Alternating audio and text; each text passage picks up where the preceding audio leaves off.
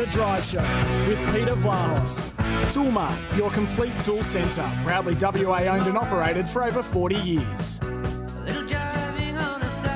The weekends come, the weekends go, and here we are. We've done and dusted with round 16 in the AFL. Interesting round. Both of our teams in action yesterday. Good games of footy. The one here at Optus was a beauty, probably the best game here at Optus this season. Great to have your company. Welcome to Drive with Peter Vlahos.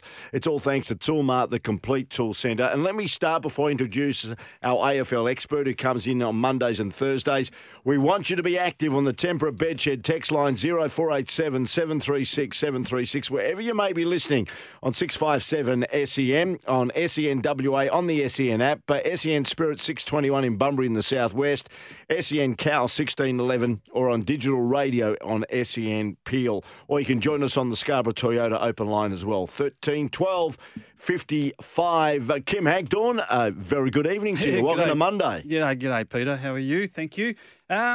Firstly, you say round 16, it has gone quickly. It's gone very quick. Which means we've only got 7 rounds to go. So what did we find out of the weekend? You think Port Adelaide, even though they had a chance at the end with Robbie Gray and, of course, Marshall to kick possibly a couple of late goals and pinch that game against Freo, you think they're done and dusted now? You think, of course, Gold Coast's narrow loss, their second narrow loss in a fortnight against Collingwood this time, has probably counted them out. So we're now back down to, 8, 9, 10 that could play finals? I think you're going as deep as 10. I'm not. I don't think the Western Bulldogs can make it. Yep. And I think St Kilda are very shaky, very, very shaky. I mean, they were terrific at the weekend. But Carlton's inaccuracy didn't help Carlton's cause, did it? I've always been a big believer, Peter, across, throughout my existence in covering footy, that there can be a trend develop over the course of a particular weekend, which is a round of AFL footy. And I think these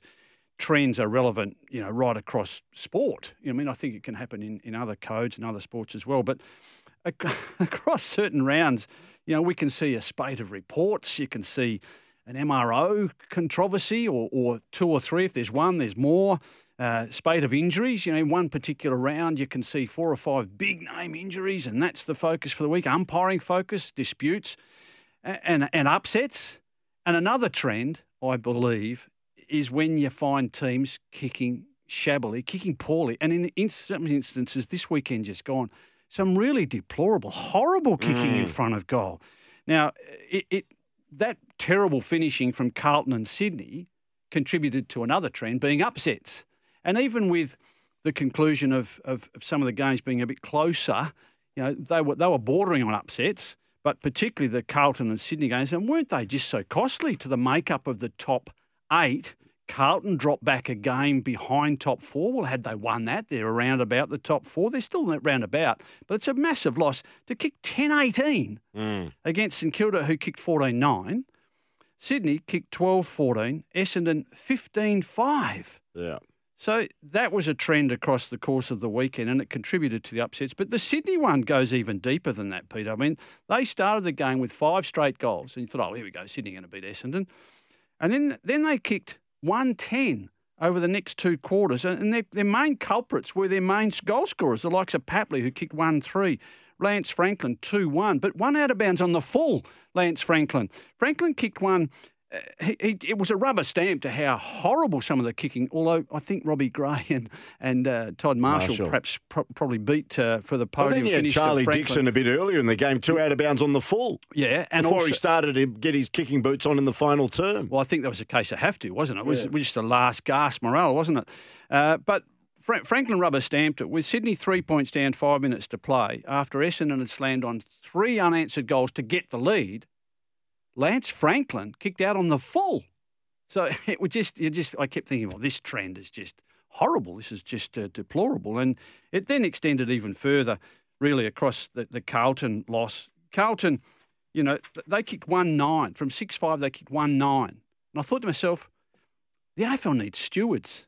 I want my tipping point back. How can this be so horrible that I tipped Carlton, I tipped Sydney. I'm angry that they didn't win, but it was just something that is unforgivable, unacceptable, and you probably should get your money back when they're so disgraceful. All right, let's have a look at our 2 teams. Firstly, West Coast. They had the early game yesterday, got underway just under midday our time against Richmond. Adam Simpson thought that his team was pretty competitive. I thought the game was up for grabs halfway through the third. It must have been 11, 12 points of difference getting towards the end of that third quarter. I think downfield free kick or something like that. And they might have kicked the first goal or the last and sort of took away, maybe a chance of winning. But I thought the guys were better with our method around the contest. We're getting supply this week, probably the highest for the year. Didn't kick straight. That always hurts. But, obviously Richmond deserved to win. But we had moments of the game where we were on top. So there you go. That's Adam Simpson on the back end of their loss to Richmond. I don't think Richmond were ever going to lose that game. But in the end, certainly in that third term, Dustin Martin, whose hamstring... What was the awareness? Hamstring awareness. He was taken off the ground. So he's got a hamstring strain. Let's hamstring awareness. I've never seen that before. He's got a hamstring injury. Yeah, and it might not be a major one, but don't play with us, people. He's got a hamstring injury. If he couldn't play the rest of the game from halftime onwards, then it's a hamstring injury. But I'm with you. I thought Richmond sort of toyed with West Coast, but because West Coast had a lot else going for them. You look at contested possessions. 131 to 112, so that's plus 19 for West Coast contested possession. Clearances 44 to 32, and inside 50s 57 to 53, and hitouts 37 to 31. Now that's all West Coast way. Is it on the back of just one man? Nick Naitanui back in the side. You start seeing some of those things transpire, don't you? And there's a growth in confidence, I reckon, and a growth in faith with some of the other players. Some of the receivers are more confident. Big Nick's up in the middle. Even if he's against Dan Curvis, you still felt confident. Nick Naitanui, as fresh as a daisy, as gutsy as that man is. I still don't think his knee is absolutely right. I'm still hearing that he's come back a little bit earlier to help the plight and to help them perhaps win a few games on the tail end of the season. He's just a really tough, brave, great club man, is Nick Naitanui. I know people are going to say, you rave on about him too much. It's very clear to me that Nick Naitanui plays for West Coast. Whether it was 218 and he didn't get through to the grand finals, we know. But any other time in his career, when he's been up and about, they are a far more powerful side and potentially dangerous side when he's playing. 19 possessions, 12 contested possession, Nick Naitanui, 26 hit-outs, 6 clearances of his own. Yeah.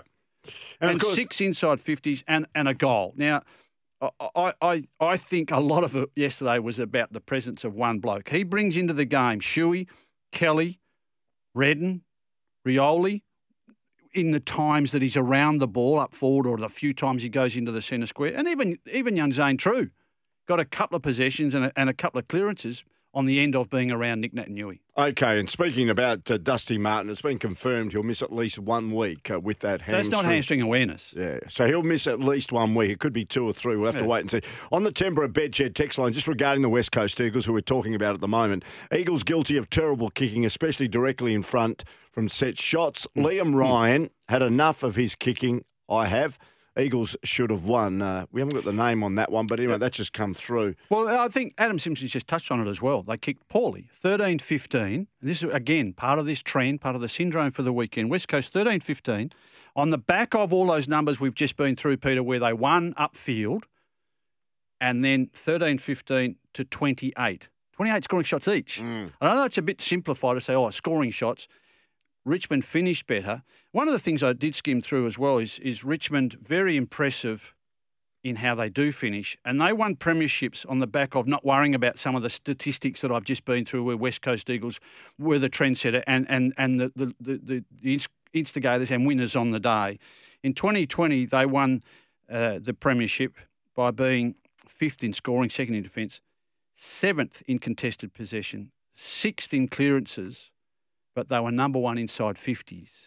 Same too in 2019. Similar numbers, number 1 on inside 50s in the competition across their 25 games for the season. 2017, number 2 on inside 50s. They don't necessarily worry about some of those other statistics because they are so imposing. Their defensive division and the way they work the ball, win the ball back and run it forward, a bit like Hawthorn of 2013, 14, 15, didn't worry about contested possession so much. So let's not get too carried away with those. I felt Richmond always yesterday were in control of that game. It was a little bit bruise-free at times. I thought it was a bit like circle work. Yeah. But West Coast, it's an encouraging performance. And leading into Sunday afternoon, I think they can beat Carlton. Yeah, I reckon they can beat Carlton. We'll talk more about it during this program and certainly on Thursday. But the news coming out today is that midfielder Dom Sheed is out for the season. As we know, came back, played that one game, got injured, had that hot spot. He missed this week. The hot spot's been sorted. We haven't got exactly the details, but he is out for the season. And 2 weeks ago today, we said right here at around about this time, Peter, Dom Sheed's injury is quite serious and he might not play again this year. Yeah. I mean, it was around, and I think someone's got to address it. So why did he come back for that one game? Someone or some people in the West Coast Eagles football administration have got to be asking some questions about their medical assessment, their fitness and conditioning, their training program, their recovery program, because even Elliot Yeo yesterday, and a soft tissue injury, it was a strange one, but he's had so limited lead up, so limited footy. You'd have to be starting to ask the question you just asked, why do they come back for one game? Even Dom Sheed didn't look terrific in the couple of games. There was a carry-on about the possessions he was getting. Well, it's because he's a clever player playing a level well below him just to get some conditioning. But his gait and his running, how slow he was, there was a slight limp in his run, and certainly at training. He struggled to train all week because of that injury. You'd have to be asking some questions, I think, about West Coast Eagles medical staff. And that's one of the areas that in the review that's going on, and eventually when they look back on 2022 and make decisions on coach, support staff, and fitness and conditioning and medical staff, that'll be a frontline area, their medical and their fitness and conditioning program. Okay, so just repeating, Dom Sheed has been ruled out for the remainder of the season. The Eagles announced the news, the Savo, and they declared it's a lower leg injury. Well, that's his ankle. That was the ankle. If it's not his ankle, it's a calf from carrying the ankle. Yeah, so to prevent the 27-year-old from playing any further footy this season. Another one too is I think we have to look at, when we're looking at West Coast's performance yesterday, I felt yesterday, Peter, that the bulk of their better players, a couple of kids showed bits and pieces again. You know, Bazzo's going to have a go. True showed some little bits and pieces. Hoff, I thought, was pretty good. Yeah. So there's some of the youngsters. But their best players yesterday were Kelly, Cripps, Shuey, Natanui, Redden, Hearn. West Coast have got some big decisions to make with some of these older blokes, haven't they? The last name you mentioned is a big decision, Shannon Hearn. There was talk, as we've discussed, and it's been around, that they were contemplating this would be his final season. I believe with the footy that he's playing at the moment, he probably believes inside himself, the South Australian, that he probably can go around again next season. And I think it's causing a bit of angst within the West Coast Eagles. With the planning going group. forward? Yeah, I think there's some conflict in front of West Coast's premiership captain, great fella, great servant in Shannon Hearn, almost 35, 313 games now. Apparently, he's starting to feel as though he's keen to play on next year. And I think that is contrary to what some of the retirement planning that West Coast management were prepared to put in place. But wouldn't you treat him like David Mundy, like how Freo have treated David Mundy? Give him another year. He's not playing bad football. He's contributing. Out of the respect for a former captain and what he's done for the club, you'd give him another year or maybe manage him next year in some shape or form, but keep him in the club. You don't want a parting of the ways, an ugly parting of the ways between a great servant like Shannon Hearn and the West Coast Eagles. I'm not convinced that it'd be ugly, because I think he's too good a servant, too good a person. But he'd hurt. He'd be hurting if it didn't go his way. Yeah, but if they want to really rebuild for beyond 2023, so back rebuilding with a team that they start to grow towards 224, 225 back in finals contention, then you have to have a harsher conversation than the way you've gone about it. I think some people within the decision-making process, Peter, will have to sort of say, let's look after Shannon. He's been a great servant. Someone will have to say yes or no. Yes. Who makes that call? The coach? It really should be the coach. It really should be the coach. It really should be the coach. And if the coach can't, as has been indicated, I reckon, with how strongly he supports Adam Simpson, supports all those servants and all those warriors that have taken them through 2-15's grand final loss, 16 roundabout, 17 roundabout, bang, win a flag, 218, still there is 219, 222, been going on too long to not get rid of some of these guys and blood some of the youngsters that you've got on the list. Go and get some better players or some younger players at the draft, in your trade, be more appealing as a team in 222 than they have been. some of these decisions should have taken place before now. But I am led to believe, Peter, that Shannon Hurn and West Coast are now headed towards some serious discussion about whether he goes on. I'd be a bit like you. I mean, it depends probably on how they go with some of these other contract considerations. West Coast have got to now talk contracts with Nick Naitanui. So I'll ask you, do you go on with these guys? Nick Naitanui? Yes. Luke Shuey? No. Willie Rioli? Yes. Shannon Hurn? Yes. I just think Luke Shuey's the one I said no, because I just reckon... Even Jamie Cripps. I just reckon Luke Shuey's body is just busted up. Yeah. You won't get it. He was okay yesterday. He was, but you won't get extended games out of him. And you threw the example or the comparison relating to Shannon Hurn and the discussion we're having here. Should he play on or not next year? Shannon Hurn. Now, I understand it's now a change of heart in recent week or two than it was perhaps 5 or 6 or 7 weeks ago when Shannon Hurn was talking to close confidants, talking to mentors, talking to ex-coaches and ex-players about, what do you think I should do? When should I go? Should I go to the end of the season? Should I announce it early? Should I leave early? Should I retire early? It's gone from that to now, I think I'd like to play on again. You threw it up the comparison to David Mundy. David Mundy shouldn't be playing next year. No, I don't think he should be playing, but they've given him this year. What? They did? And he'll probably try and think, I want to get to 400. So all of a sudden, there's that motivation for Mundy to get to 400. Is it a bit of a selfish outlook individually? Is he holding maybe a player that eventually will take his position back? We'll discuss that, and I'd like to throw it as we need to go to a break, and then we'll come back and talk about Freo. And I'd love to talk about Nat Fyfe, because I saw him yesterday, and I've got my opinion on Nat Fyfe at the moment. I know he says, give me 6 weeks, but really... At the moment, it's do or die for Freo. Go back to Peel. They're trying to get into the top 4, and I thought they carried Nat Fyfe a bit yesterday. We're going to take a break. Give us your thoughts firstly on Shannon Hurn. West Coast Eagles fans listening to Drive with Peter Vlahos and Kim Hagdorn on this Monday. Would you give Shannon Hurn another year? Would you keep him in the West Coast Eagles team in 2023? Love to hear from you on the Temperate Bedshed text line 0487 736 736, or give us a call on the Scarborough Toyota open line 13 12 55. And Dockers fans, give us your spin on Nat Fyfe as well. We're going to discuss him after the break. It's 17 past 5.